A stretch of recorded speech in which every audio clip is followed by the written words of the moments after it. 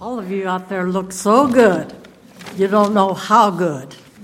But don't you think we made a good choice? Amen.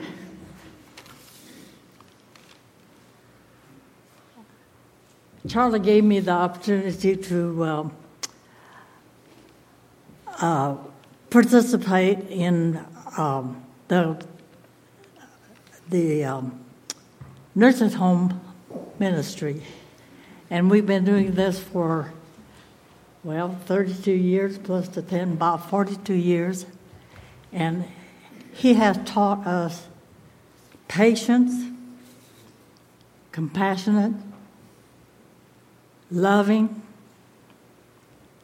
and kind-hearted people.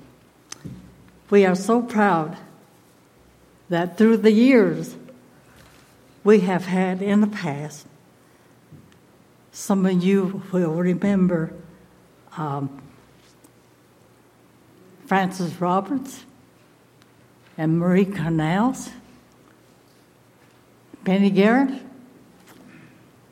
and here just recently, I say recently, but in the past 10, 15 years, Bernice Cannon and Pat Parker and I have visited the Grace Manor, which was located on, and still is, Robinson Cove Road. That was a place to be desired. These people were so compassionate, and we just loved them to death. We ministered to them. Alton Cannon had started at this place because his sister was a patient there. And every Sunday, he took bananas, oranges, apples, and shared the gospel with them. His sister was there for years. And then that's when Frances and I think Betty Woody was there too. But anyhow, from the Grace Manor, we went to the Pisgah Manor, which was on the Holcomb Cove Road, and it was there for a good while until they built a new place. And this was the Pisgah Manor up on the hill. They destroyed the old place. And we have had members of our church to be patients there. We went on, and as time went by, Charlie has ministered to us and led us. And like Carol said, what a good shepherd he is and was and is. But anyhow, from the Pisgah Manor that we have ministered to at great length, they built a new one up on the hill. And several members of this church was a patient there. I could remember Cindy Hollyfield was there, and we just ministered to her. And as we went, we usually had prayer with our patients, and we took bananas, and later on became to be known as the Nanner Ladies. And so I take pride in having Bernice and Pat work with us.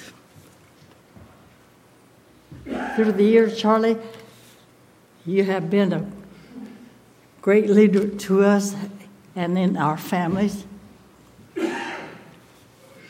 I just am so blessed and grateful that we have had you for 32 years.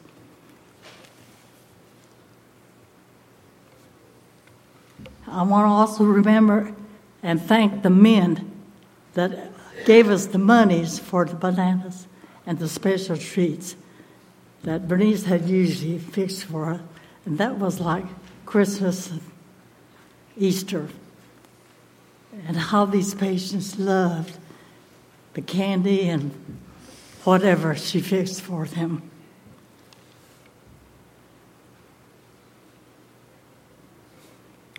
Thank you, Charlie, for pastoring us and my family. He ministered the first funeral, I think. My husband, my son had got killed, and one of the first funerals that he held was with Mitch. And then later years on, my husband. Thank you, Charlie. Through thick and thin, he has been involved with my family, and I appreciate that so much. Through the ministry, I want to say to you, Charlie, I learned to be more compassionate, more loving, and kind-hearted because you are so. So with that, I thank you, and I want to read this to you, if I can see it here.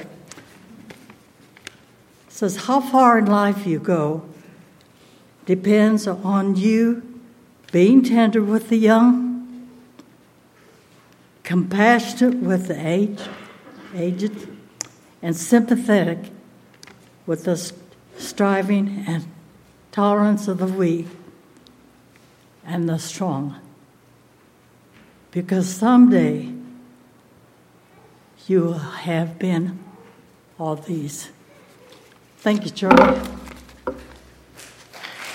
God bless you.